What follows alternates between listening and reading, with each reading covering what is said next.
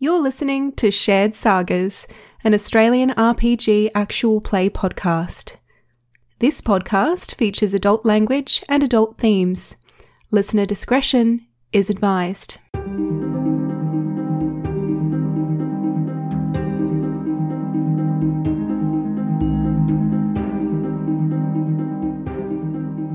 Greetings, and welcome to Shared Sagas. This will be Session 3 of our run-through of Waterdeep Dragon Heist, a Dungeons & Dragons 5th edition adventure by Wizards of the Coast. My name is Tom, and I will be your friendly DM/GM for this adventure. Let's meet our characters today. I am Mark. I am playing the part of Hurst, a half-orc druid folk hero, man of the people.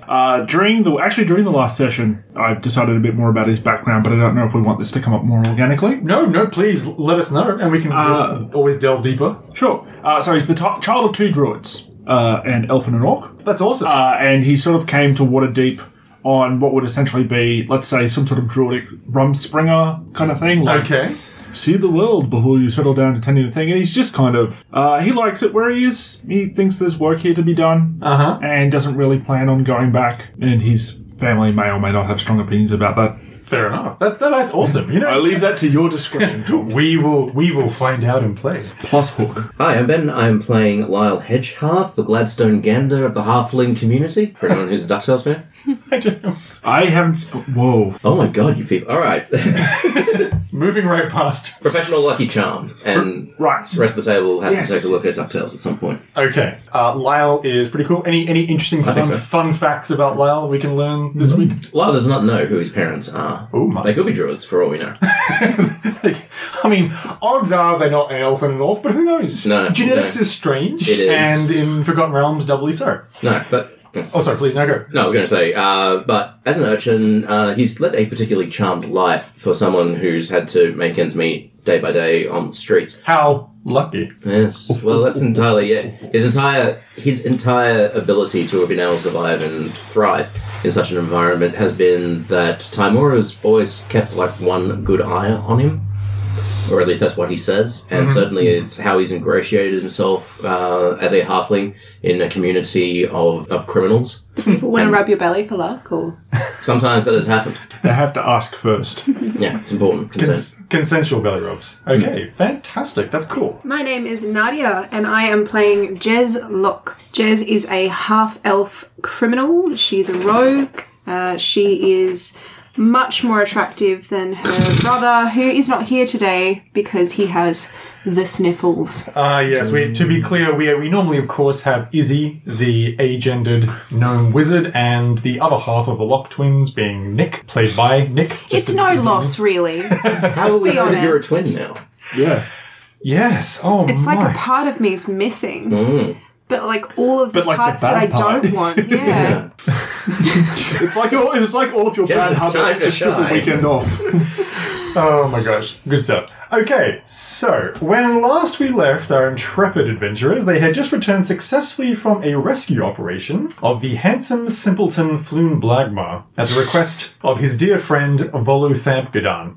He had been taken by the Xanathar Guild due to his strong resemblance to Raynar Neverember, who he was carousing with at the time, who is the estranged son of the former Lord of Waterdeep, Dargalt Neverember, the current Lord of Neverwinter, who you also rescued, but from his entire warehouse. It's complicated, but it seems that the crux of the situation is that many dangerous factions in the city are playing what the Waterdeep circles of intrigue call a great game. A contest or competition that arises every once in a while, and in the City of Splendors, this great game seems to be mostly centered around the locating and acquiring of a secret vault containing over 500,000 gold dragons, dubbed Neverember's Enigma. Supposedly it was embezzled by Neverember before he fled the city. So, returning successfully to the Yawning Portal, Volothamp explained that he was a bit strapped for hard cash due to still awaiting some revenue from his previous book, but that's worked out well for you because you have got something which is objectively more valuable that he wasn't planning on giving up at this particular stage, and that is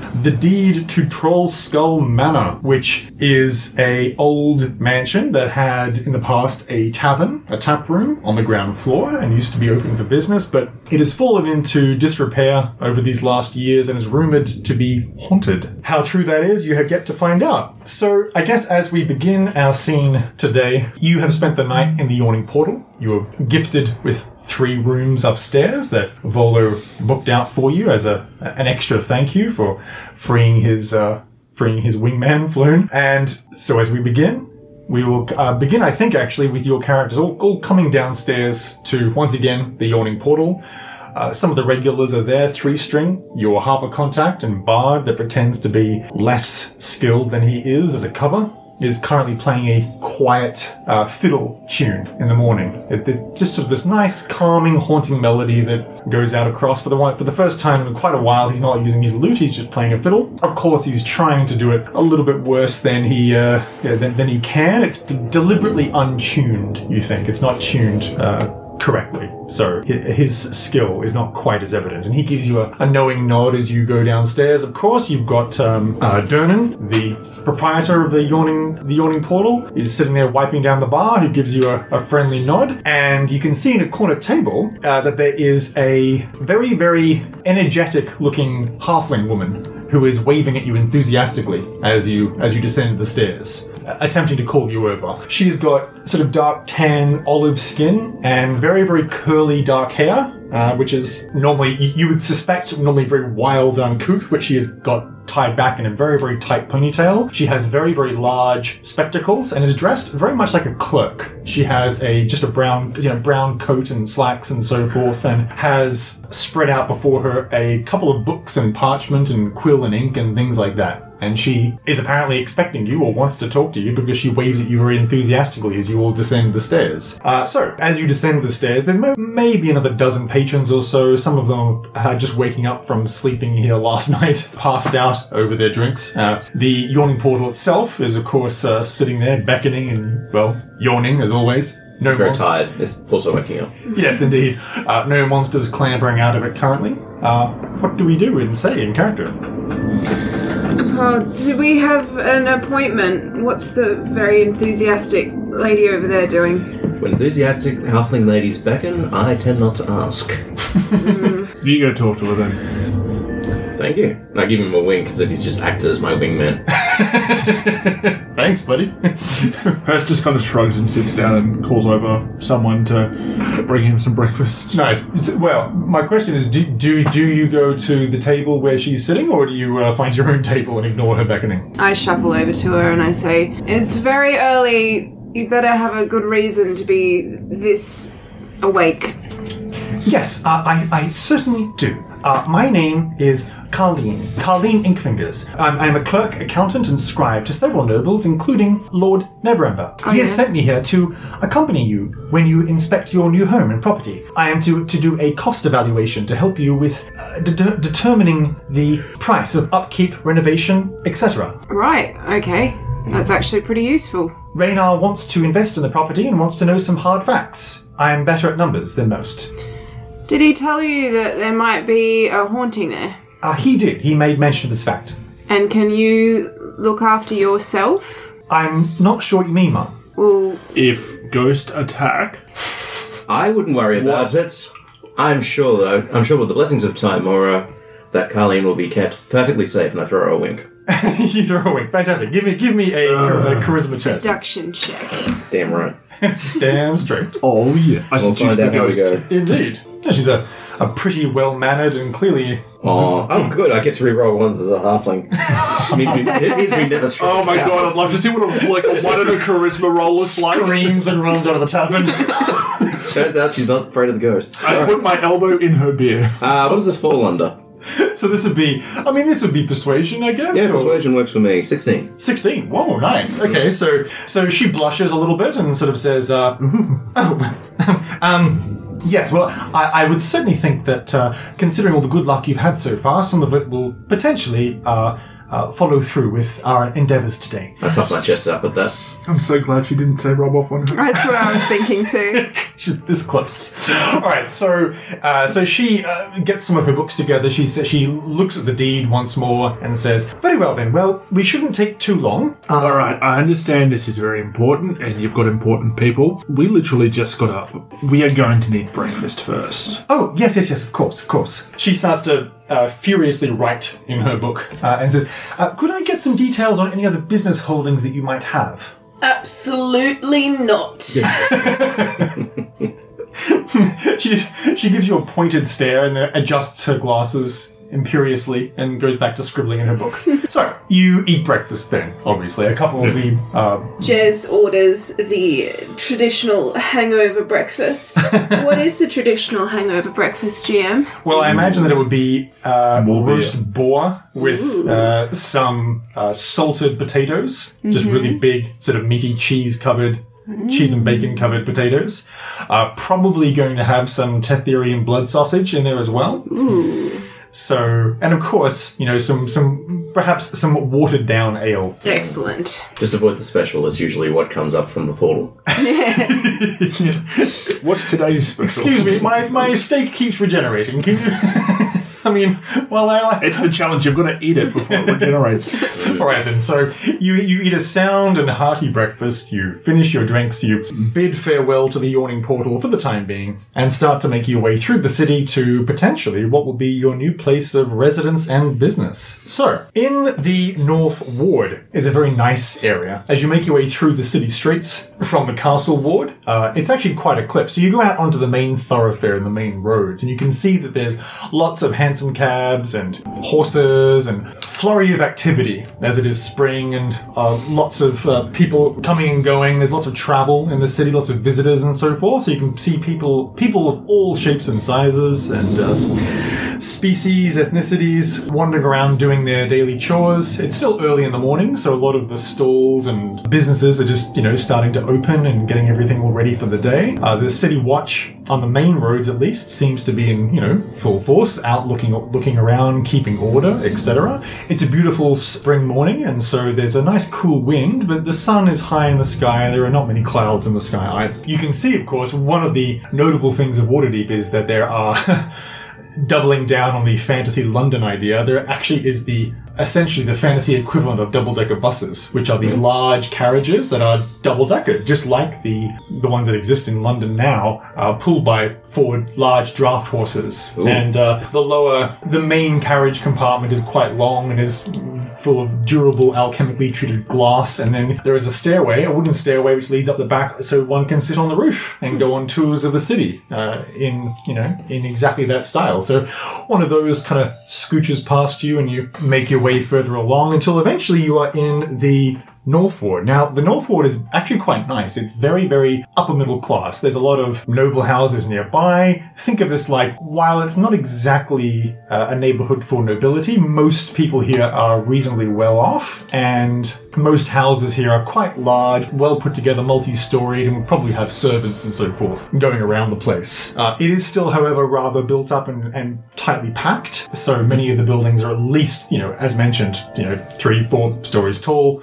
Put together. The alleyways here are not dark and grimy, but they are still quite narrow and, cramped as you make your way. Of course, Lyle will employ your navigational skills which include occasionally hopping on like the back of one of those hansom cabs or double-decker buses anonymously. Oh, I see. Perfect. So was it Roger Rabbit or first movie of Back to the Future?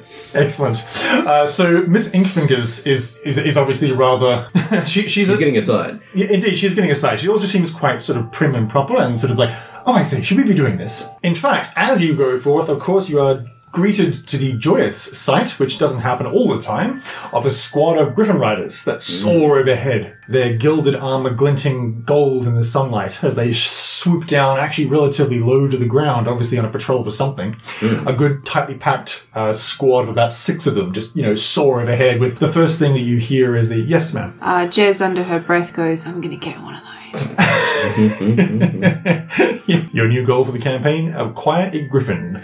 So the griffins are all screeching and squawking and roaring. They have a strange sound they make, which really is like somewhere between an eagle's caw and a lion's roar. It's a sort of a deep, timbering caw roar sound. Craw, indeed. Craw. So as they soar overhead, children grab their parents' hands and point up, and on the double-decker carriage that you're on right now, you can hear the people give out this sound as they swoop overhead. So very soon, however, you are in what is going to be potentially your neighborhood. Beautiful, it's hilly. There are lovely cobblestone streets that wind their way a little bit more unkempt than many of the other straight, well-designed city streets. This is certainly a neighborhood that's grown up and expanded and morphed organically over time. And you are greeted to Troll Skull Alley. So, Troll Skull Alley seems to have quite a few businesses and so forth. Miss Inkfingers looks around and says, so it's probably going to be rather important if you are going to be residing here to, I suppose, make a good impression and get to know the other businesses that are here. I understand that there are some very good craftspeople. Some of the local businesses have a very good reputation, particularly the carpenter, the blacksmith, others of that nature. There's a frightfully delightful bookstore, rare books that I often come to acquire certain ones that I can't find elsewhere. So that is the main reason that I know the neighborhood, but I would certainly suggest that you spend some time getting to know your neighbors. If you're going to be residing here or indeed running a business, it would behoove you to, I suppose, make an alliance with them. Flash just a quick look to see if she's casing the joint. She hasn't started to yet. You've noticed that she's kind of leaned up against a wall at the moment and kind of maybe slightly snoring. You can't really tell. Maybe snoring. That's great. So, as you make your way towards, of course, the main, the star attraction, which would be Troll Skull Manor. So, Troll Skull Manor is, well, let's just say it's decrepit. It is run down. This troll don't regenerate. Indeed so. The windows are all almost entirely universally smashed and boarded up. There are some crumbling walls. There are holes in the roof. You can clearly see a raven or two flies out of a very notably large hole in the front roof as you approach. The cobblestones out the front are cracked. This place is a dump. What have we been lumped with? Missing Fingers looks up and down and says, yes, it is rather worse than I imagined, to be honest with you. She starts to crunch some numbers in her head and starts to, look at the walls and do that sort of thing as you approach. I guess you approach the front door. That would be a reasonable assumption. Yeah. Jez starts kind of taking a bit of a closer look. That's fair. Perfect. You approach the actual front door. First, Hello. do you want to maybe take a look around, make sure that there isn't anyone still here? I can do that. I have a couple of new tricks for exploring and staying out of sight up my sleeve. What do you think would be more important? Finding things and people, or not being seen? Because I don't see any reason why I should have to be not being seen, but you never know. You're the new legal owners. You have every right to be here. Finding things is probably more important. Okay. I've got some options here, but... Anyone that wants to, by the way, can give me a perception check or an investigation check if you're looking over the building. Either one would be fine. Okay, perception for me is an 11. It was a bad roll. Twas a bad roll, and we regret it. What was your result? Sorry? 11. And yours? 7. What do you got for us first? Well, Hurst sees nothing. Fantastic. So, 11... however, is enough that you pick up there is definitely some sound coming from inside the main door as you get right up to it.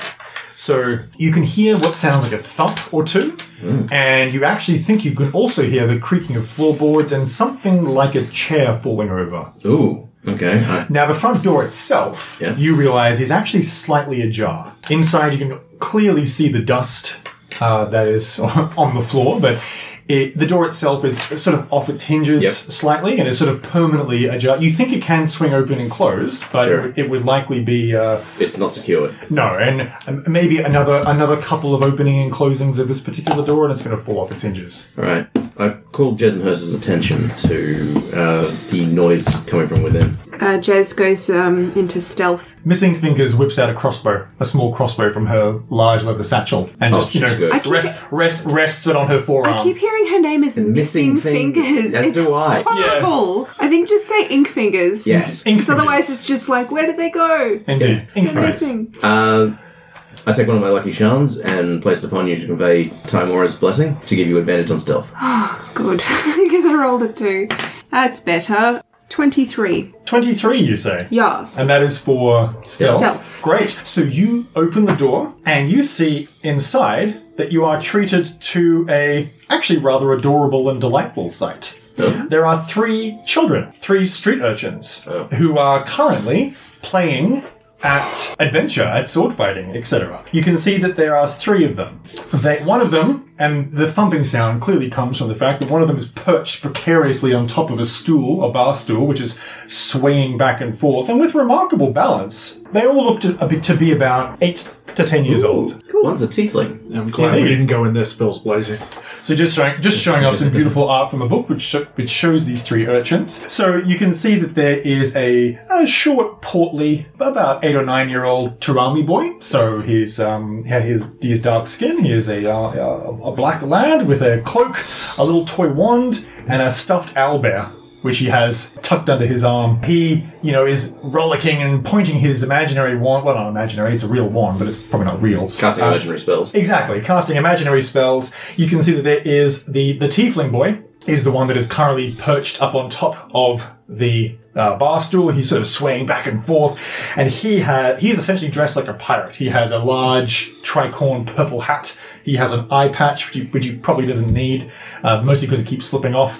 And he's got, the red skin and horns that obviously denote his tiefling heritage. He has got, brown, simple, common clothes on. And then there's a lanky 10-year-old girl. She's Aluskan, and she's got black hair and tan skin, and she has a wooden toy sword. So she's swinging back and forth, and you realize that every once in a while, as you observe them, Nadia, that she does not apparently appear to be able to speak. So she will occasionally use sign language to communicate with her 2 friends, who obviously all, respond in kind. Ooh, okay. So I think Jez can't really resist this. And she actually just jumps out from the shadows and it just goes, boom! Okay, great. So the reaction is exceedingly different for each of them. So first of all, the tall girl steps forward really protectively. The short Turami boy gets behind and clutches his owlbear in front of him protectively and looks really, really like all of his confidence goes away and he looks really, really shy and scared of you. And the tiefling actually turns around, the tiefling boy turns around and jumps off and stands behind the girl, but calls out to you and looks quite angry, whereas she rather just looks defiant. The tiefling boy sort of points his wooden sword, his wooden cutlass at you and says, "Who are you then?" Oh, feisty one then, I see. Yeah, you'll see how feisty I am if you don't explain yourself. What are you doing here? At this point, Hurst, not dramatically, because he doesn't do dramatically, but picking a time for a bit more dramatic effect, walks through the door, very, very grumpy looking. What's going on in here? There's some kids. Kids, eh? Yeah, don't think it's haunted. I think there's just kids. That's worse somehow. Don't like kids. I glare at them. It's okay. He's already eaten today. Okay, so the tiefling boy puts his hands on his hips and says, "Oh yeah, well, maybe I don't like you." Well, that's a fantastic comeback. Well done. So I got an extra cantrip at this level, and I took. What are you about to do? I shouldn't do this. No. I took poison spray. What? Okay. Worse! Maybe you don't poison spray the children. That's actually Wow, you're always telling me what to do, Tom. This campaign's so on rails. Don't set fire to the orphanage. Don't burn children with acid spray. That's like what, 1d12 worth of damage. No, but I will cast produce flame, but not throw it. Okay. Incidentally, inside here. Fire in Hurst's hand. Great. So, Oh my god.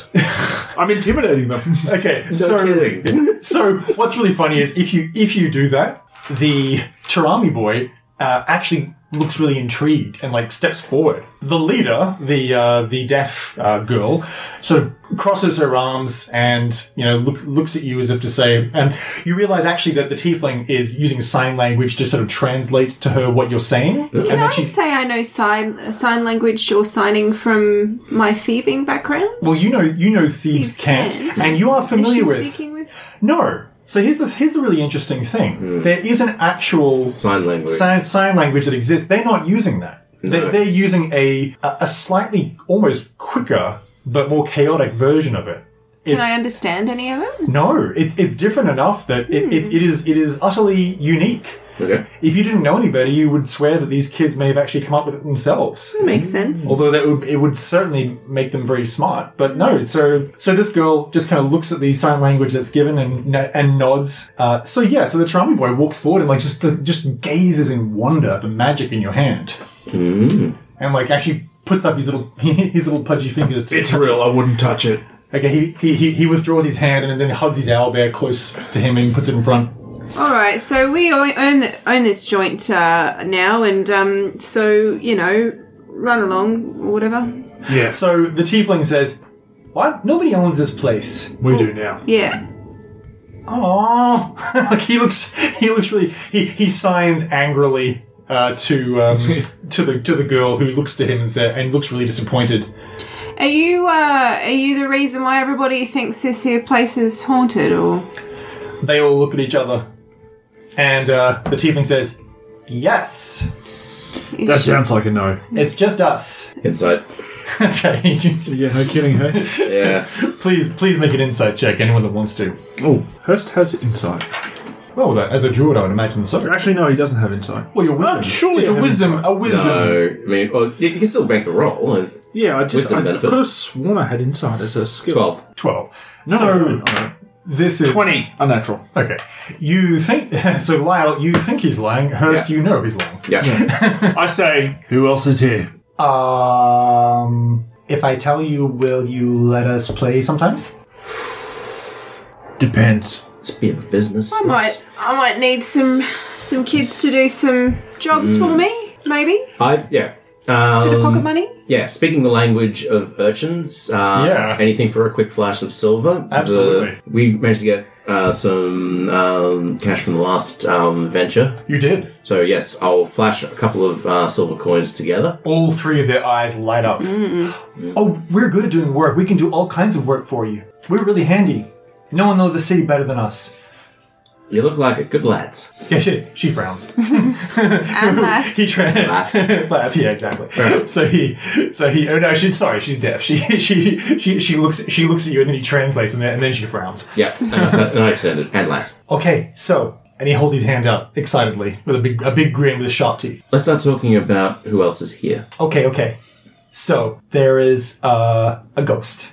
A ghost. Yeah, All right. That is such great information. Thank you. he doesn't like most people. So you know what? You probably won't stay because the last people that were going to buy it a while ago, he scared them off, and he'll probably scare you off too. So you know this ghost then, Yeah, on good terms. yeah. He likes us. We leave him alone. He leaves us alone. All right. What's the ghost's name? Yep, I'll flick a coin that way. He snatches the coin out of the air. Actually, sorry. He goes to, and the girl lightning quick catches it before he does. And then she looks at it and inspects it for a moment, like bites it, Yeah. and then Checks it for shade, see if it's shaved or not. and then flicks it to him. And then she just sort of sits there staring at you appraisingly. He says, and he starts to laugh. His name's really funny. I mean, it's not a funny name, but it's funny because of okay. So his name's Life. Life. Yeah. Oh, that's mean. and he's dead. I'm sorry. That does feel kind of mean. Yeah. At that point, by the way, as soon as he says that, a bottle, one of the main... Sorry, unless I didn't explain it correctly, this ground floor is the tap room. So it is the tavern and the bar, right? So there's, broken, dust-covered tables everywhere. There is mostly broken and empty bottles behind the counter, as there's a very, very large, oak wooden bar that is set up there. One of the bottles just flies off the shelf and smashes on the wall next to them. Okay. Sorry. You seem to be able to play here without getting bottles flung at you. Yeah, he probably doesn't want you to be here. Well, that may be hard. There may be tough kitty toenails On one of the windows, you can see all of a sudden, horror movie style, in the dust on the window pane, clearly a ghostly finger, although you can't see anything, starts to spell out and starts to write in the dust. Yes. It says closing time. I brandish Holy Starts to Symbol, write in the dust. ASL. and using my channel divinity, if he's within 30 feet and can see or hear me, I say opening hours extended, invoking the will of Timora. Great. What does that do? It's turn undead. Oh, so make a my. wisdom saving throw, DC 12. Oh, dearie me. So, you know about ghosts, presumably? That's neither here nor there. I figure that's probably more in the realm of Arcana, but we do know that for dealing with the unquiet dead, they can't abide the presence of goodly, godly folk. I see. This is very true. Now, so this is a Wisdom. saving throw. Correct. And the DC is 12. When that happens, would you please? Actually, no. You hear there's sort of a rumbling and a shaking sound, Right. and then a couple of the tables overturn. Yes. And then one of the tables rises up, and then you can see that the hand goes to write again. It says "Last call," Ooh. and then puts an exclamation mark. Okay. Inkfingers is pointing at the window with her crossbow and says, I don't know what's going on here, but this doesn't seem right. I look down at the holy symbol and check it a couple of times to see if... It's like, come on now. Okay, so the kids actually look a little bit scared, and they sort of back off a little bit. Okay. I'm looking to Hurst and Jess. So, I have a question about ghosts and the way what they work. Sure, absolutely. Does fairy fire work on ghosts? Well, potentially. It depends on Conditions of the spell is probably going to be useful for that. Well, because it drops basically fairy fire on any creature within a 20-foot cube. Do you need to be able to see it? No, I mean- the point of fairy fire is that it will reveal any creature in the 20-foot cube, even if it's invisible. This is very true. So I guess the question is whether you want to be diplomatic or not with the ghost. Yeah. So Hurst is. He's not aggressive. I was going to say but his charisma is -1, so he's not good at talking. That's very true. So, I mean, listen, it's completely up to you. But what you imagine is that if the ghost has allowed the children to reside here without, draining their life and whatnot, it may actually be a poltergeist as opposed to a spectre. So spectres are evil. They're really, really evil, and they suck the blood of the living. Okay. Poltergeists are normally quite benevolent. Well, not benevolent. They're just sort of confused, or really just whatever they were in life, effectively. Just a very quick thing then in the scope of fairy fire. So, any creature in the area when the spell is cast is outlined if it fails a dexterity saving throw. I imagine so, yes. Which would mean that would include us if we're in that area. Yes. If you're in the area. Conceivably, we're giving advantage to the enemy as well. Well, so assuming that, and actually you can see because it has just finished drawing on the window, so you would know the exact area that it is. So if you wanted to cast it on life, then you could without targeting anybody else. That was my thought. With it drawing on the window, I'm like, okay, I've got a fair idea of where it is at this very second. Look, it would certainly work if you wanted to illuminate it. By all means. I'll cast Fairy Fire. Great. Basically with the edge of the 20-foot thing up against the window. Just basically in saying, alright, let's level this playing field a bit before things get out of control. Absolutely. So this is a dexterity saving throw, or is it a wisdom? I think it's Fairy Fire. It's a dexterity saving throw. It's dex. Okay. Yeah, 20-foot cube. Perfect. Dex. Well, in that case, almost immediately, Fairy Fire encapsulates this spectre, poltergeist, and you can see what looks to be effectively a male half-elf who has got short, cropped hair, obviously slightly pointed ears, tall, thin, and although you can't see hair and skin color because it's it's invisible. We're just seeing an outline. Just illuminated, but illuminated in this purple fire quite well. You can see that they are dressed effectively as a bartender. They have an apron on, and the sleeves rolled up, etc. So you can see that it looks to be a handsome half elf dressed as a bartender. I look at the half elves. Who looks at themselves for a second. Like he looks down at his hands and looks up at you, and then just crosses his arms and looks really upset. You're right, mate. He points at the door. Can they not speak? No, they can't. They can't speak. They can understand and hear people though. Points at the door. So when that happens, however, Yes. the girl goes up and starts to make some hand motions to him, Okay. which he then returns, and he appears to know her sign language. Oh. Well, he's probably been watching them for a while, so... Indeed. Fair. The tiefling says, "They're nice. Well, they seem nice. They gave me money," he says, holding up a silver coin. I look kind of reproachingly at Hurst when she holds up the coins. Yes. See? Nice. He signs back to her, and then actually manifests. So now you can see that it has taken on corporeal form. I mean, I actually don't know how long the fairy fire lasts for. Is it concentration? Up to a minute. So concentration up to a minute. Well, Nothing to do with concentration. oh, I see. Well, in that case, he is still surrounded by fairy fire, but you can see underneath that there is sort of a translucent, bluish tinged form that forms as well. So you can see his features a bit more solidly. Jez chuckles to herself and then says, like, well, you know, you don't have to go home, but you can't stay here, right? Because it's a tavern. He shakes his head. Reverse inspiration. Okay, actually, everyone's done very well so far. Everyone can have inspiration. See? Rewarded. Not for that. just incidentally. Sure. Now hand it back. No, I gave it to you just to...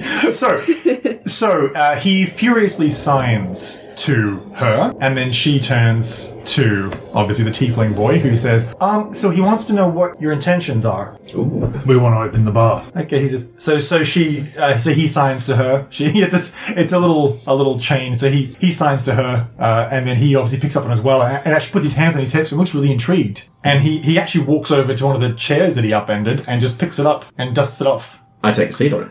You do. Okay.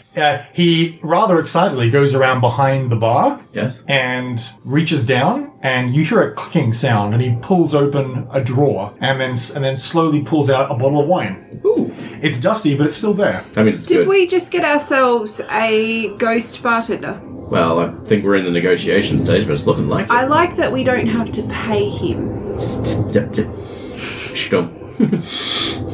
Probably not the kind of thing you say out in front. So he raises an eyebrow. Now that he's solidified a bit more, you can see that he's very dark skinned and has. So he would be he's half elf and he has close cropped hair. So honestly, he looks very much like Tuvok from Star Trek. Oh, wow. So he has that very imperious look to him. He's a handsome fellow, but looks very serious and stern.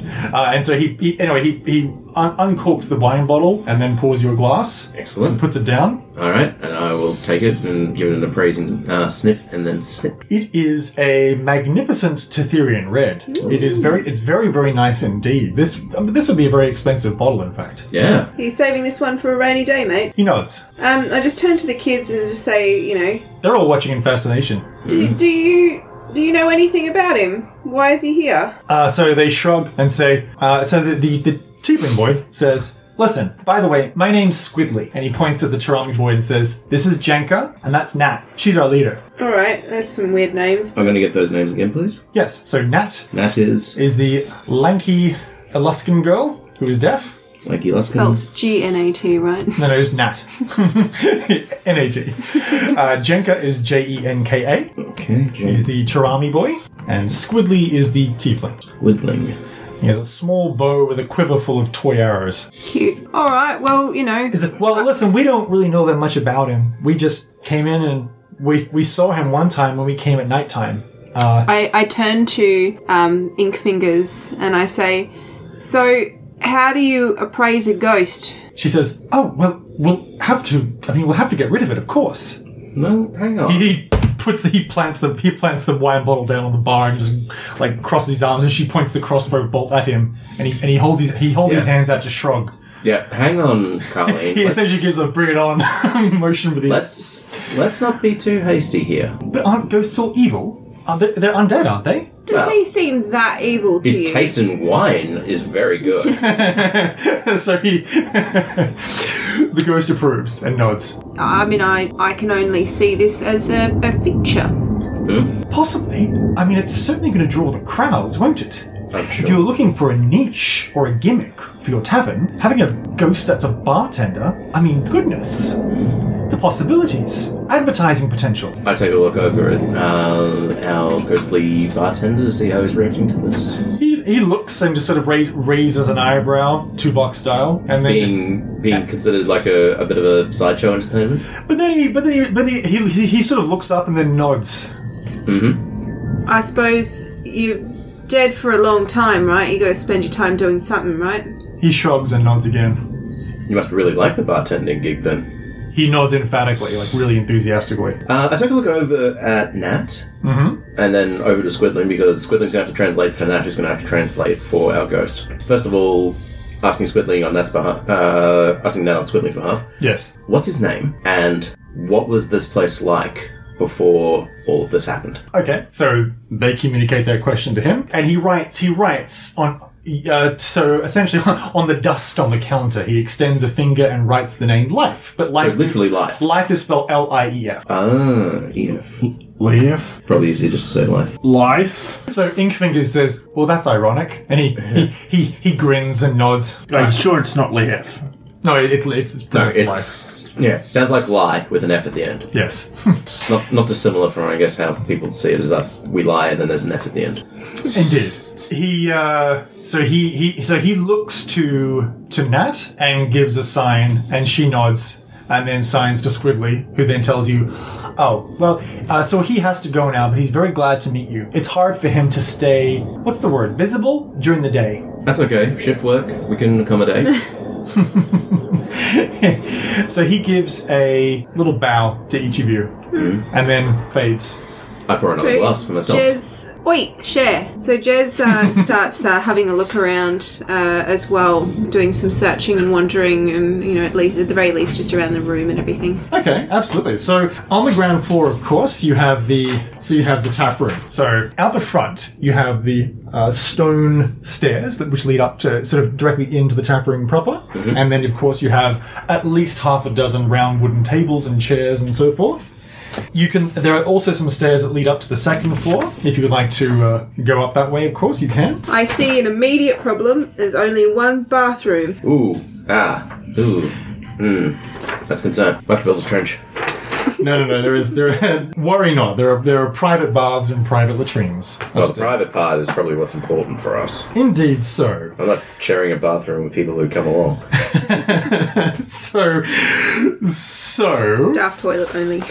Indeed. To be clear, this is not an inn, so the rooms upstairs Yeah. would be entirely for yourself. You're not opening Faulty Towers, you're opening Cheers. Does that make sense? So you've got... Yes. Yeah. So you've got the... look, you could rent... We need a barfly at any time that you come in and be like, Hurst! Yeah, no one's happy to see Hurst. They're just like, oh, hey, him. Hurst, what do you have? I'll have what's coming out of that tap. So there are stairs that lead down, obviously, to the basement. All right, we need to check the basement for secret passages. Quite possibly. So, Necromancer dungeons. Like you doing it so who's like going to the this. second floor? Inkfingers, by the way, is looking rather excited. She says, "Oh, the foundations are good, though. The foundations are very, very good. Actually, this can work. No, this can work." And she starts wandering around and sort of poking the walls. Won't be cheap, but it won't be quite as bad as I thought from the outside. I finished my glass. You finish your glass of wine. It is a delightful wine. Yes. So the kids all look to you, and Squidly says, "Okay, well, I guess we'll let you look around and so forth. If you need us, we'll be playing in the street outside." All right. Does this place have a backyard? Yes, it does. Right. Where are your parents? Oh, we don't have any. I give a sympathetic shrug at that, and then flick him the rest of the silver. So it'll be 10 silvers worth for them to divide up, or essentially Ooh. 1 gold piece. Wow. Actually, I have an errand for the kids. Yeah, well, first of all, We've just paid them, so go. they are just gushing and says, "I mean, we could be playing outside, or we could be doing whatever you want." Right, you lot, I need you to get some stuff. So Jenks nods enthusiastically and says, "Can you do more magic? Going to. That's what I need your help with. Can you teach me magic?" Can you teach him magic? Maybe? How does that work? I don't know. I'm a druid. I'm not like normal magic. He looks wide. He has special hipster magic. Yeah, that's true. You probably haven't heard of it. Does that mean that you can grow trees? Yeah, that's kind of what I want. I figure if we're going to have a bar, I figure that we could probably save some money and grow our own cider, basically. Ooh. Wait, like a cider tree? Is that a thing? Is that a thing that druids can do? Yeah, they're called apples. Does your character feel very silly right now? I had never asked... We're just staring flatly at you. Yeah, they're called apples. Yeah, let me be clear. I'm more interested in the end product. I've never seen how it begins. So there's this things called trees. You know there's that, the fruit that grows on the trees. You know what trees normally Your rich steaks people. come from animals, right? Like, Yes. Do I need to know how to make it? yes, probably. Oh god. Meanwhile, Jinx is like pulling on your trellis. Yes, hello. He says, I would love to be a druid. Any sort of magic. Magic is wonderful. It's, kind of tough to learn. Anyway, I need go to the markets and get me some good fresh apples, maybe a couple of pears, They all nod enthusiastically. and it's probably only a couple of coins for all of that. I figure what we've given them might be able to defray some of that cost and they can keep what's left. Fantastic. Well, listen, they are more than happy with that. Yeah. Nat, gesticulates in her chaotic, enthusiastic style to Squidly, who says, "Hey, thank you so much. We won't let you down. We'll get you the best apples. Anything else you want?" I can show you a magic trick. Oh God! He looks at. They all look excitedly at you. And she just pulls out a coin and just does the whole, behind the ear The sleight of hand. thing. Sleight of hand. Some sleight of hand tricks and bits and pieces. Give me a sleight of hand check. Hopefully don't look really stupid in front of some kids. God, I hope you do. Listen, I have inspiration if I need to re-roll this. And I will spend it. I rolled badly. Oh shit. I got 10 for sleight of hand. That's okay. Listen, it's not too bad. It's kind of like the grandpa at a birthday party. Oh, look what's behind you! They're like, thanks. Yeah, exactly. Exactly. You do that and Squidly's like,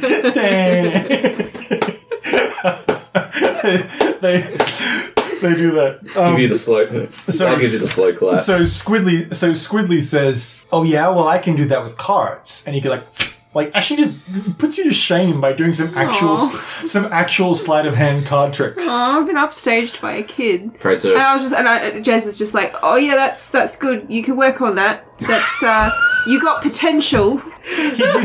He gives you just that absolutely dejected sort of imperious look that only a 10-year-old can, and then he whips out a card magically from his hand and gives it to you, Hurst, and it's the Druid card from Three Dragon Ante. Nice. Hurst actually laughs. And they all scurry off. You hear a scream from inside. What? Okay. From Inkfingers, who you imagine is actually on the third floor. You hear it come from right from the room. Well, I'm running straight up. You hear a ow! I knew she was going to be a problem.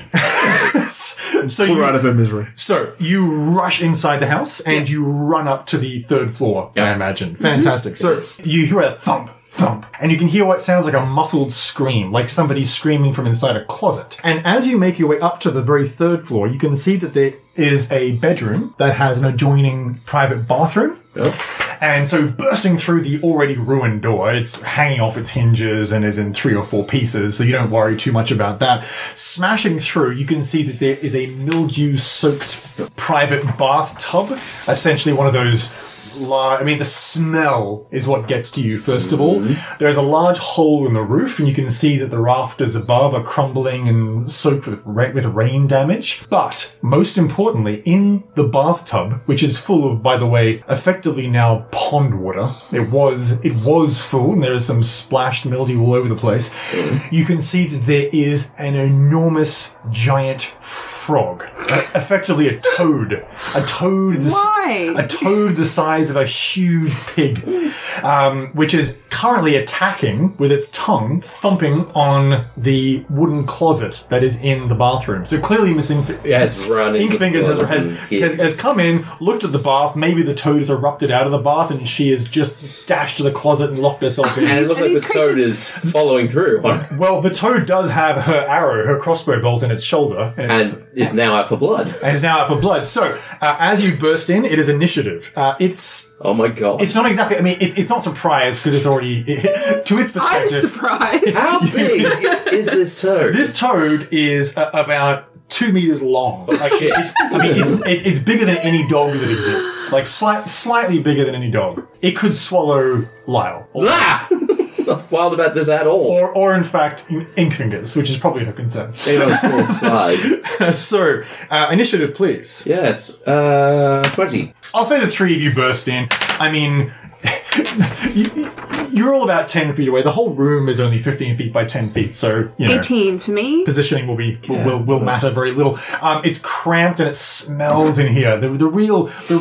I should almost give you disadvantage just for the stench of the bathtub, which has been this way for quite some time. Ew. Okay, initiative. Nadia, 18. Ben, 20. and Mark. I go last. How last? The lastest. I could be more last, but not much more.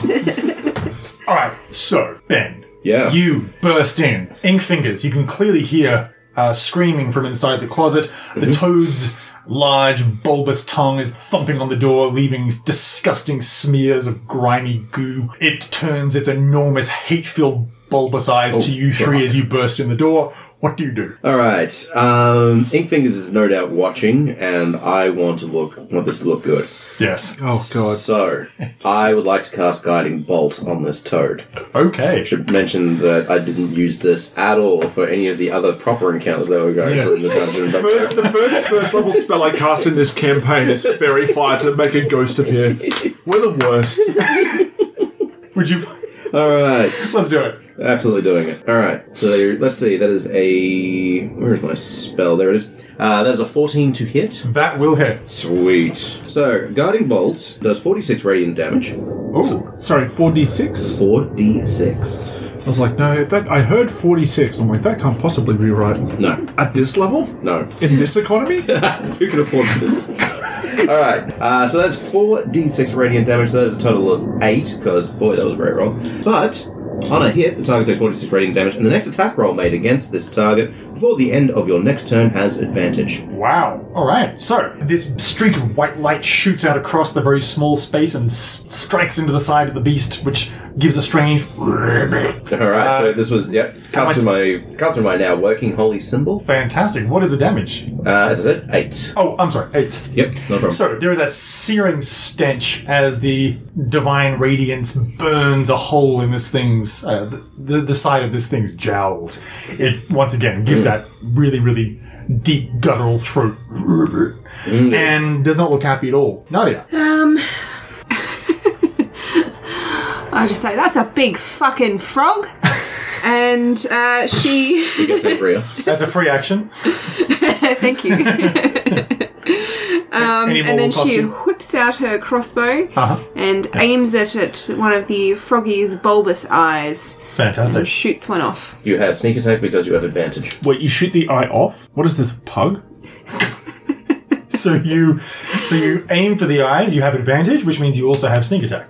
Go off with the eyes. Well, the first roll I hit a 20, so I Wow. So keep that don't one. need to. So probably But keep if that she one. rolls 2 20s, does she do a super crit time? Yes. Oh, new rule. All right, let's do it. Jesus. I rolled a 1. Which one are you going to keep? I think I might go for the 1. Hey, it's fun. Okay, so Okay, so you roll your sneak attack. So you roll all of your dice twice, including your sneak attack. So is that So- just... What's your crossbow damage? It's just a d6 plus 3. So it'd be plus 1d6 for your sneak attack, so you're rolling a total of 4d6 as opposed to 46. Yeah, so it's 4d6 plus your dex mod, so 4d6 plus 3. 18 damage. Wow. So this crossbow bolt embeds itself deep into this toad's eye. It doesn't kill it. It severely wounds it, though. There is a sickening squelching sound as your crossbow bolt flies across the room and sticks into this thing's bulbous, hate-filled eye. Then there's going to be the toad's turn. The toad is going to step forward. What is your armor class, sir? Me? Yes. Ugh. God, keep it away. Alright, AC is 14. Okay, good. Don't get Oh, swallowed. really? Yeah, this is actually a legitimate concern. Sorry, how much is it? 14. 14. Okay, fantastic. So, would you please take No. Oh boy. So first of all, it leaps forward and bites you. Its tongue whips around your waist. If you tell me this thing has teeth, And it does. Teeth. It goes to bite you, but mostly you are being grappled do not know you take 11 damage. I'm down, guys. Oh my. Wow, okay. Oh dearie me. We lost the halfling. Look. To Okay. be fair, it's your fault for playing a snack-sized creature. Wow. Racist much. Look. All right. Moment of truth for the table, and you can edit this out or not. No, that's okay. The thing that I had perhaps the most fear of Yep. as a kid, as far as imaginary creatures went, Yes. was something that I think was called like a scaremonger or screwmonger or something. It's a Roald Dahl book called The Terrible Twits. Oh, that's right. And yes. one of the husband came up with this imaginary creature that was a frog that had teeth like screwdrivers. And that thought just nested in my head for up to this day as being the absolute worst thing that I could imagine. I don't remember that bit of the twits. That is, yeah, neither do I, but that is some deep nightmare shit. Thank you. I'm going to do the stats of that for next week. You're not at the least welcome. But Wow, Tom, that is hateful. So what happens is Lyle is now ensnared. So he's about to be swallowed because in the toad's next action he can swallow him. That is then Mark's turn. Drop it. No, drop the whole thing. you can speak to animals if it'll help you. So, can it only swallow... I mean, this is probably metagaming, but can it only swallow him if he is on 0 hit points? No. It's one action to do the bite attack and grapple simultaneously. Yeah. But then in its next action, if it chooses, it can swallow a creature that it's already grappling. Yeah. Okay, so it can probably take a lot of damage, hey? The toad looks very wounded, I will say. And so we are on the 3rd floor? Correct. You are in the bathroom, the private bathroom next to the master bedroom. Okay, and is it anywhere near a wall? Yes, it is. Good. I mean, the whole room itself is only 15 feet by 10 feet, so it's pretty much This near. toad needs to die, and you're already dying. Look, it gets that action gets a big vote from me. Yeah. So what this says to me is that we've got 3 death saves to play with. Yes, we do. Correct. I'm going to cast Thunderwave and shove the toad out the wall. Oh, gosh. that's happening. That's amazing. Okay, please do. Please do. That's the repair bill. Yeah. Well, we're getting it repaired anyway. Like, We're going to remodel this bathroom. yeah. Just hope it's not a load-bearing wall. Now, unless I'm mistaken, this is going to be the toad making a saving throw. Is that correct? Is it Verse con, yes. Yeah.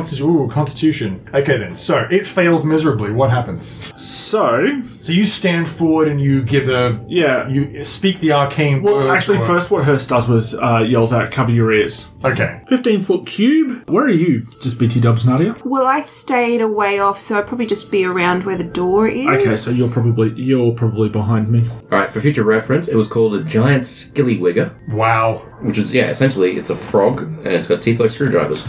Oh Okay. my gosh. So yes, everything that isn't me is pushed 10 feet away from me and takes 11 damage. Wow. Okay, so this is what happens. You cast Thunderwave on this section of the house. It can be heard for 300 feet. And the what, sorry? It can be heard for 300 feet. Wow. So there So Hurst is like, cover your ears! So good neighbours then. Yeah, 2 hands out.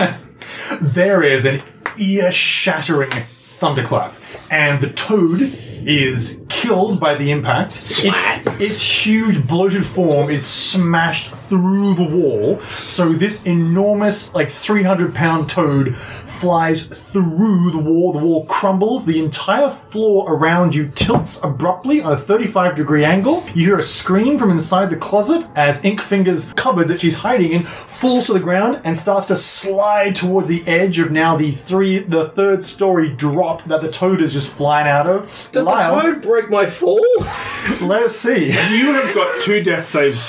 So first of all, thankfully, you are ensnared in the toad's tongue, and as this, you're not conscious for any of this, thankfully. No. So you're all nice and soft and buoyant, so it's okay. So what you see is this comical but also terrifying sight of Lyle with the tongue still wrapped around him as this toad corpse flies out through the wall as the bricks and mortar start to plummet down into the alleyway outside. Lyle, still unconscious, splats into the Toad on the ground. Now, because Lyle is unconscious, he has gone limp, which means he takes less damage He from the fall. does. So you're going to take 5 damage, which would normally... So basically what that means is you failed 1 death save because you've taken damage. But so he's dying on the ground outside in the alleyway in between 2 of your buildings. And most importantly, all of you in here, can you two please give me a dexterity saving throw to not slip and fall and slide? And if anyone wants to, they can try to save poor Inkfingers. So I got a 17 for my own dex saving throw. You maintain your footing. So I'll grab the cupboard just to stop it from slipping. Give me a strength athletics check to see if you can grab the cupboard and actually just have the strength to not go out the wall with it. Did I need to roll for that one? Dexterity saving I'm throw. going to re-roll that. 22. Nice. You're I got a fine. 4. So the ground just kind of shifts. You know what I mean? Like, am I getting that sense across? So the entire floor just kind of shifts because of the Yep. hole being blown to the wall. 15 to save Inkfingers. You just manage to grab it, and it doesn't fall, but it is slowly still edging. Inkfingers, get out! So she pops the cupboard open. Thankfully, it fell fell, down. It yeah. fell down. You know, doors upwards. So she pops out and then just kind of sort of takes a quick assessment, clambers basically over your shoulders, and actually, to her credit, grabs your belt and tries to stop you from. It tries to help you from scrambling up So the edge. we pull it back? Yes. So you because otherwise this 500-pound oakwood closet is going to fall on Kyle and the toad. Lyle, sorry, is going to fall. That'll be my next character. And then when he dies, it'll be Style. Yeah. So her tiny halfling, but strong halfling hands grabbing your belt, you holding the closet. Can you give me another strength athletics check to try to hold this closet back from the precipice? Well, That's I've got okay. some bad news for you, Lyle. Can anyone else see the number that's on the D20 in front of me? None of the listeners can, but you got inspiration, haven't you? No, I did not. I used my first inspiration to All right. have Inkfingers not fall on top of you. Wow. Okay. Thanks. Yes, you saved the halfling from falling on top of me and instead traded it up for a 500-pound. Okay. No, it would have been the 500-pound cupboard and the halfling. All right, so this is what happens. You try to hoist the closet back from the precipice. You plant your feet too well to the point where you break a floorboard under you, and then you actually slip and fall. Inkfingers, true to her credit, still maintains hold of your belt and essentially plants her own little feet on the ground, but she's about to go over. Jez, you have one chance to grab Inkfingers, who is grabbing hers, who is grabbing the closet. Okay. To try to stop this. Acrobatics? What do you want me to roll here? It would just have to be strength. It would have to be a strength. I have okay, this is not good. Is this a saving throw? Or is it just a general strength check? Just 1 second, Lyle. Sorry. How does Inkfingers helping onto Hurst? Does that provide aid? Oh my. Such as advantage? Yes, it would. Oh, Cool. thank Christ. All right, rolling again. But also please roll Nadia. I'm going to save my own goddamn life here. All right, there we go. That's much better. That's a 17 overall. Okay, that's good. That means that you do not. So you we'll still say that you have the slip and the fall, and you start to plummet a little bit, but you're not going to be falling off the edge. Nadia, would you please give me the strength athletics check? Athletics. Yeah, if this goes wrong, it's just the cupboard, not me with it. 15. Okay, that's fine. So between the three of you, you manage to haul ever so slowly this huge oak cupboard gradually back until eventually, kunk, you plop it down, and then you push it up and slide it up towards the edge. Then I lean out the hole where the window used to be, and I cast Healing Word on Lyle. What's the range on that? That's a decent question. I'm going to say 30 Well, let's take a feet. look. Because you're more than 30. Because you're on the 3rd floor, right? So you're more than 30 feet away. You'd be looking at least 50, 60 feet away. Let's find out. If you want to jump, or scramble down quickly, you can. I could turn into a spider. Healing and Word climb is down. 60 feet range. Oh, that's okay. So leaning out the end, actually still with Inkfingers still grabbing your belt so you don't fall out. I feel like I walk forward, she's just grabbing up behind me. Like, part of it, she's just sort of locked in there in fear for both herself and me. But also now, now she just nods at you and says, "Save him." And then You know what the best thing is that it's not somatic as far as just vocal. you call out the healing word. The healing word is sorry. So you call out the healing word. First of all, Lyle, no more death saves. Yes. You please roll the damage that Lyle is going to heal. Okay, it is 1d4 plus my spellcasting modifier, so you can get Yep. 6 hit points. Or as I like to call them, 6 points. Get out. No. That's fair enough. I'm sorry, guys. It's been real. So what happens is this, Lyle, from your perspective, you breathe in, and then all of a sudden you are greeted with what you feel is rain on your face. But then you realize it isn't rain; it's disgusting swamp mildew water draining down from the upturned bathtub in the room 2 stories up. And I'm seeing am I also seeing the closet of Damocles hanging over? You are in fact seeing the closet of Damocles. So you are in the alleyway next to your building and the one adjacent, and I'm getting up to my feet, which is half movement. there are a few people around as well. Like, don't get me wrong, this is still early morning in a very upper middle class neighborhood. As I said, people are peering out of the windows all around you. Thunderwave can be heard for 300 feet. Yeah. Oh yes. I mean, And we are 3 stories up, so that probably carried over a decent chunk of the city. I would have to imagine so. 100%, in fact. Yes. So Standing up uses half my movement. The rest of my movement is to get the hell out of the way. so you scramble back into the house. Hurst starts getting excited. Okay. Please don't tell me you're clapping your hands in character. No, not in, of course not in character. Hurst, no. Hurst, Never. Hurst turns to... Sorry, Nadia, I've forgotten your character's name. Jez. Hurst turns to Jez and says, a lot of people just heard that. Yep. Can you use that attention to promote We're open for business. us? I like this idea that we come out of the building you and tell there's them like a we've small crowd of people. Vanquished the bad thing that was in here, and now we're going to have business. And I mean, you... Well, let's just say, thank God you're not the face of the company. Yeah, but neither are Or the you. voice. Oi, I mean, yeah, but like... From down the ground floor. Yeah, but neither are you. But like, okay, well, So's your mum. yes, I think we can make this work for us, personally. Because I don't think we can just sort of pretend that didn't happen on account of the giant toad falling out a window. And also, is anyone else's ears still ringing? That's probably the one benefit that I've had out of this. I am covered in slime and mildew and what have you, and I'm probably still aching and paining, but no, I can hear just You're fine. insulated. What?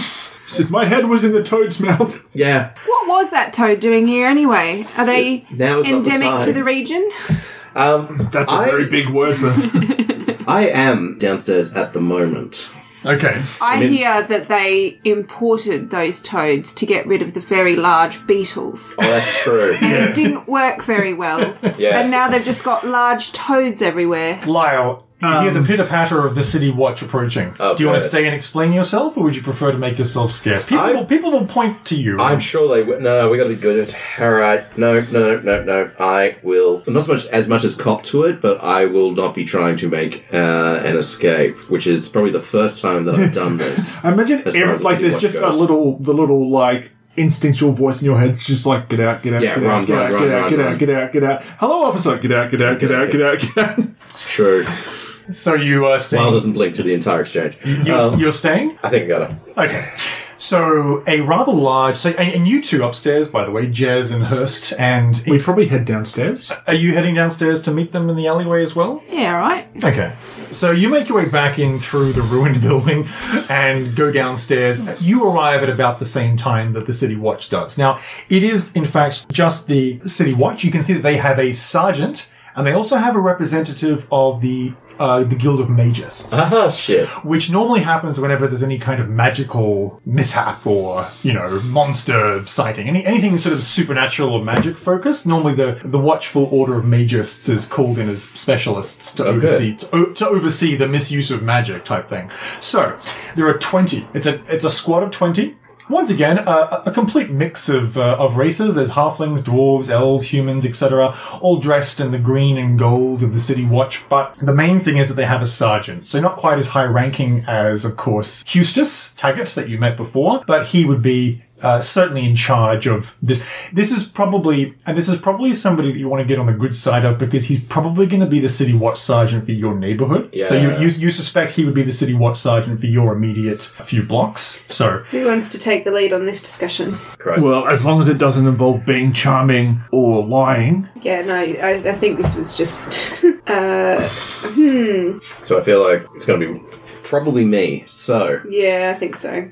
if I can, don't forget, anyone else can put in their 2 cents and help. If there's a Yeah, by all means. social conflict, and it'll be more than one person, but we can see how it works. metagaming for a second. Sure. What's your charisma? Tis +2. If you're making your way downstairs, I'm going to head within the doorway, go around the door just slightly, so my shadow at the very least can be seen, so it doesn't look like I am hiding, but certainly I am covering actions. I am going to cast Bless, which is a range of 30 feet, so when Jez comes down, Okay. both her and myself Yes. are going to be subject to this enchantment. We're just going to pray to the notion that we can speak within the space of a minute. That's going to provide 1d4... Oh no, that's attack roll and saving throw. Scratch that. Guidance is probably going to be the way to do it, so I'll touch you on the way in, assuming that you're good with it. Yep. You just give her a shoulder pat, you all of a Yes. sudden feel much more charismatic, and there you are. So add 1d4 to one ability check of your choice. It can be done after the roll is made if you want. Okay. And I'll come and hang. you'll come and hang. Okay. Yeah, and possibly if I can provide aid in the form of, breaking up shit. Almost certainly. So they rush to the end of the alleyway. They calm down a little bit when they see that there is a large monster, but it's dead. good. And what looks to be, frankly, just a little group of adventurers. Yes. But they still approach cautiously. Okay. It looks as though the magist gentleman is in charge. So he is a short, slightly portly gentleman.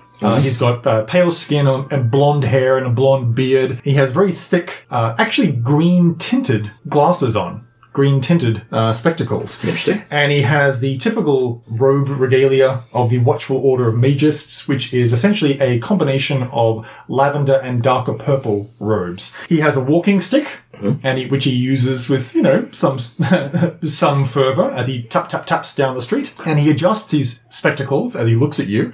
To the left of him, you can see that there is a sergeant who's a tall, skinny man with sort of sandy brown hair. He has a monocle and he has a notebook, and he looks very sort of, I guess, academic and officious as far as a sergeant goes. His uniform is just in absolutely immaculate repair. He's a very, very well put together gentleman. As mentioned, quite thin. He has a very nice brown curly moustache. So he holds a hand up, actually pretty gently as far as these city watch lieutenants go, and he says, "Hold, what befalls?" The toad befell. He says, "Talk truth, sir. Lay down arms, please." I lay down my arms and say, "Officer, hello." He says, "Sergeant." Sergeant, sorry. "I'm Sergeant Cromley." Sergeant Cromley. Lovely to meet you, Sergeant Cromley. Myself is named Jez Locke. And my compatriots and I have just done your neighbourhood somewhat of a favour, I feel. "Is that so?" Well, you see, there was this big-ass toad. "I can see the big-ass toad." Yeah, well, it was a bit more alive before. "Was it your big-ass toad?" No, I didn't own the toad. We just killed the toad. "Where was the toad?" In a bathtub. "Why was there a giant toad in your bathtub?" I don't know, it's your neighbourhood. "So you're trespassing?" Well, no, we own the place now. "You own Troll Skull Manor?" Yeah. As of yesterday. Proper paperwork and everything. "May I see the paperwork?" I look over to Miss Inkworth. She hands it over and says, "Everything's above board, sir." He looks it over and says, "Well, you've certainly inherited a mess. Do you intend to renovate and occupy?" Yeah, I think we'll get this up to scratch eventually. We'll take a little bit of, scrub and walls. But, yeah, that's the idea. Okay, he looks over, he sort of peers quizzically. He's got a bit of a Giles air to him. He's just sort of a very, I suppose, sort of a gentle academic fellow for a city watch sergeant. He looks around, looks at the hole in the wall and says, "Well, that's not safe. Your first renovations should have to include repairing that hole, I imagine. Any other precarious architecture that shockwave? It was Thunderwave, I imagine? That was your suspicion, Barnabas? And the wizard stands up and walks over. Yes, I believe it to be, it sounded very much like a Thunderwave, yes. Hard to miss, you know. Well, it was successful in doing what it needed to do. We don't expect to have loud Thunderwave parties past 10 p.m. normally. Barnabas adjusts his glasses and says, I say, who was the one who cast the Thunderwave? That will be my small compatriot over here. Says, pointing to the not small one. Can you yeah, exactly. Sorry, can you please give me a charisma persuasion check just to see how the first impressions come in? Sure. Mm-hmm. There's no deception or anything. No. Like It's that. just. That's why persuasion. Yeah. Yeah. 13. And you can roll a 1d4 if you want to add further to that. Yes. First impressions. That's a 4, I think. Yeah, 17. So 17. Wow, okay, great. So he seems very put at ease. He looks you all over and seems to like what he sees. He seems very much no longer on edge. He's now just more concerned about any other issues that might be around. So Barnabas finishes inspecting the toad and says, yes, unfortunately we've seen a lot of these giant vermin occasionally residing in places that have been long in disrepair. Every once in a while our sewer maintenance and the Dung Sweepers Guild will encounter some. You say this was in your bathtub? Yeah. Are you registered with the guild, Spellcaster? He says. He adjusts his green-tinted spectacles and looks at you, Hurst. I'll look around. I think the paperwork is still pending. He hasn't made his introductions yet. I'm new to town. Well, Didn't know there was a guild. Where I come from, we don't have guilds. he looks at you and adjusts his spectacles more and nods and says, I understand. Quite all right. You should have been informed on the gate. Not your fault if not. My name is Barnabas Blastwind from the Watchful Order of Magists. If you wish to register now, I can do so and take care of the paperwork. I'm not a mage. Oh, I see. He looks you up and down and says, Druid. Yes. He nods and says, very well. You are aware, of course, that casting a spell in self-defense from a monster inside your own home is perfectly legal. Just be careful about doing so on the street. Well, I'm glad I didn't have to choose between being arrested and being killed. Indeed. No one wants that choice. So he wanders over to the toad and says, will you be requiring the corpse? I don't think we want it. No. Would you like it? I'll be willing to let it go for I will be 3 needing gold. Hold up, I will be needing some fertilizer. Oh, well, I will need specific parts of the 4 corpse. gold. For 4 gold. So Demand skyrocketed. wow. So Barnabas looks you over and gives you a little smile and says, very well, done. He gives you 4 gold. Sweet. My God! He says, How did this happen? He says, help me take this back, won't you, chaps and ladies? So a few of the city watch people come forward and grumble because they have to carry a gigantic toad corpse, and that was not what they were expecting to do today. No. They were all surprised. Sergeant Cromley says, well, welcome to the neighbourhood. I have a question for Should you. stop by once we're open now. Oh, you intend to reopen the tavern? Yeah, I mean, we're not buying this house for the adventure. First drink on the house. What was your question? So we obviously need a lot of repairs here. We've been told that there's some people around this neighbourhood who might be able to help us out. Have you got any recommendations of good builders on the up and up? Absolutely.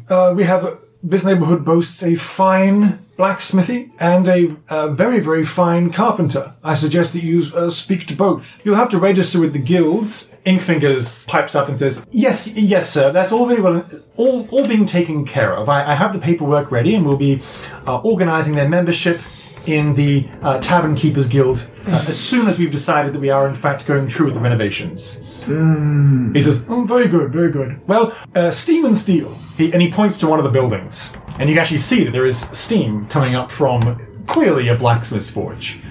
I think that's technically smoke. It can be both. All right, that's fine.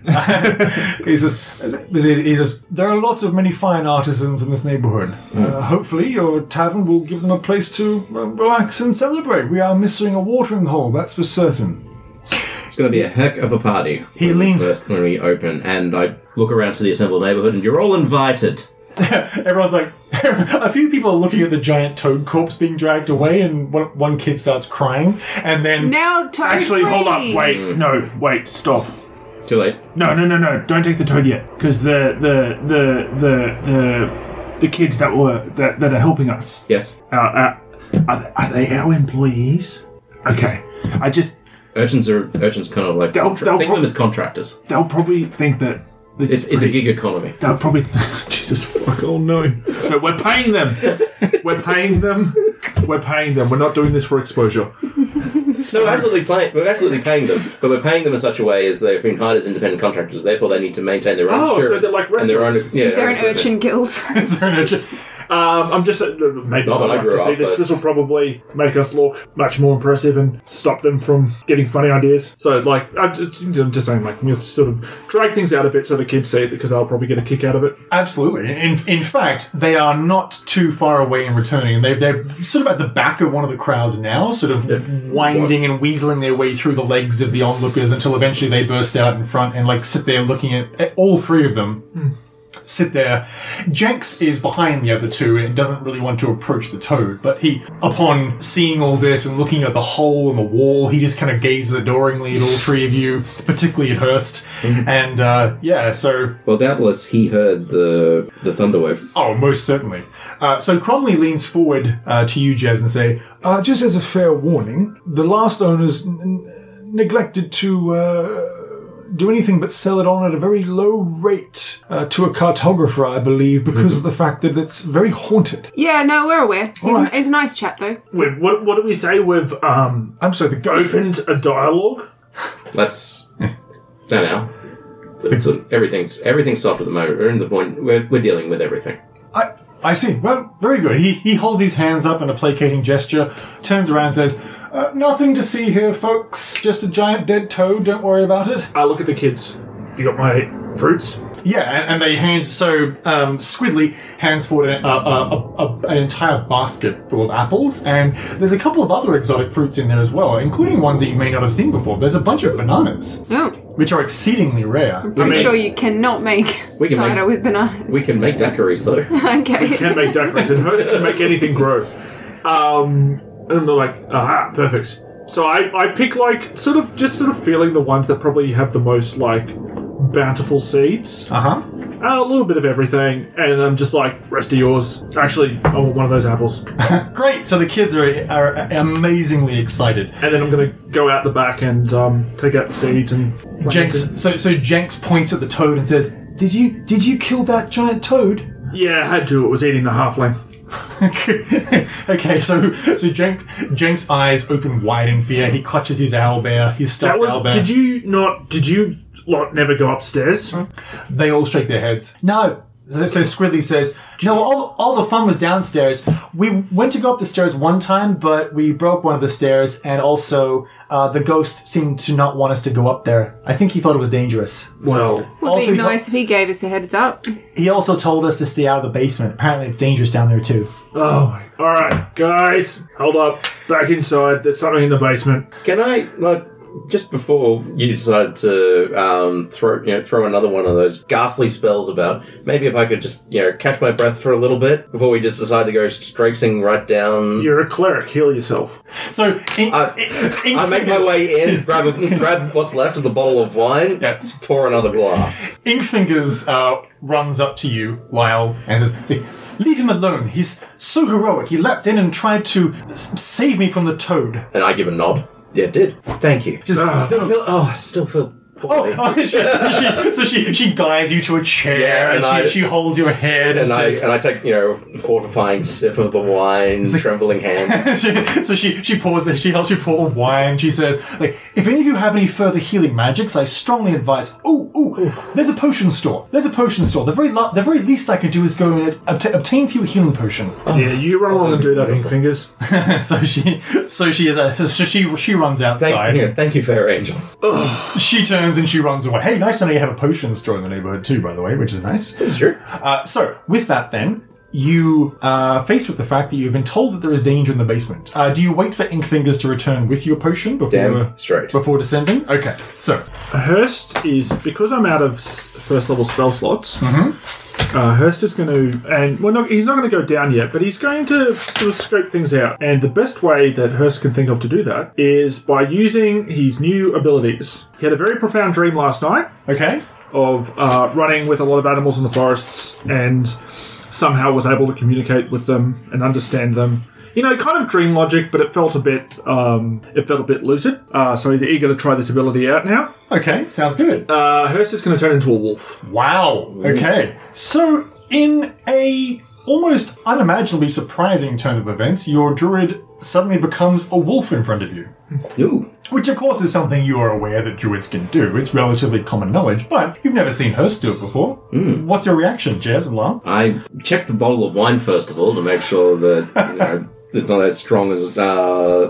it might be stronger than we initially thought. And then... Yeah, because it probably doesn't give you much of an explanation. No, not even a little. Just like walks over to the edge of the because it's a trapdoor leading down to stairs. No, it is just stairs that lead down. Okay, Yeah. I was looking at the thing before, and it looked like. It Oh, was sorry. The trapdoor is open. Okay. Yeah. All right. So he walks over the trapdoor, mutters something to himself, and then just shifts completely, like armor and all, into a above average sized black wolf. Fantastic. Jez, what is your reaction to this? I don't know. One of your friends just turns into a wolf for the first time. I'm just like, neat. Fair enough. Can you understand us? Bark once for yes, twice for no. I growl. And Okay, I don't know what that means now. and then bark very loudly. Okay, good. What the actual hell? I like, as best I can as a wolf, I just give you a flat look like, what did you expect? I'm a druid. Just like...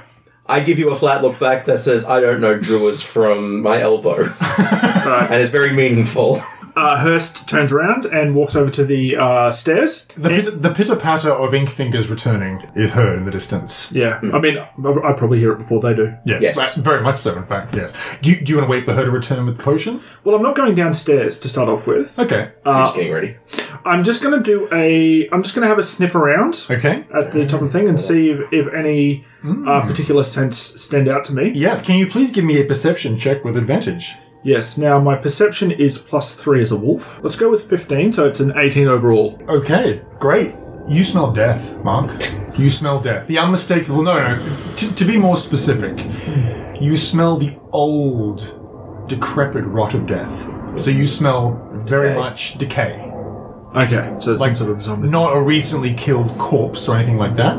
You smell the kind of smell you'd expect if you exhumed an old grave. Subtle, though, but it's coming from down there. I will walk back. I will trot back over to Lyle, and I'll sort of look over at the thing, growl, and Yes. then nudge your holy symbol. Oh, okay. I look down at it, and then I'll carefully make my way over to where you were previously and just cast an eye down there first of all, because it wouldn't occur to me necessarily to try and take the air. No, so you can see stone stairs descending into complete darkness. Alright, I look over at you, more ghost boy. Hurst, like, he just nods. Yeah. Ink Fingers returns. She runs in, she's clutching 2 potions. Oh, sweet. She walks over to you, Jets, and gives one. Corallin's Crown. Corallin's Crown is the potion-making store. It is run by a wonderful elf called Fala. They are quite skilled. Thank you for that. If you Adds need- it to her collection. If you need any plants, herbs, things like that, that is where you get it That's from. where you Does get it from. she sort of just assume that the wolf is Hurst? Yes, actually. Okay, fair enough. Look, I'm freaked the fuck out, man. So, You gotta keep it together in front of her now. I know, I gotta. Fala is very... Fortunately, I'm brave. Yeah. Natural halfling trait. If you need any ingredients or reagents for your druidly matters, she says, just very matter-of-factly having a conversation with the wolf. Like, she's obviously used to this stuff.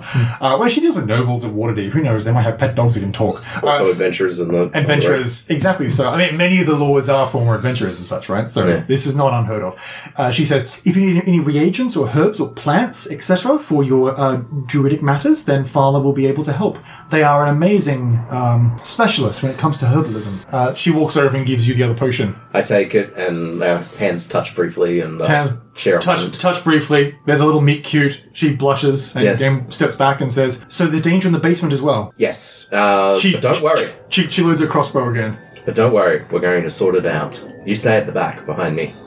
She says, "Certainly, but I'm coming. She holds the crossbow at the ready.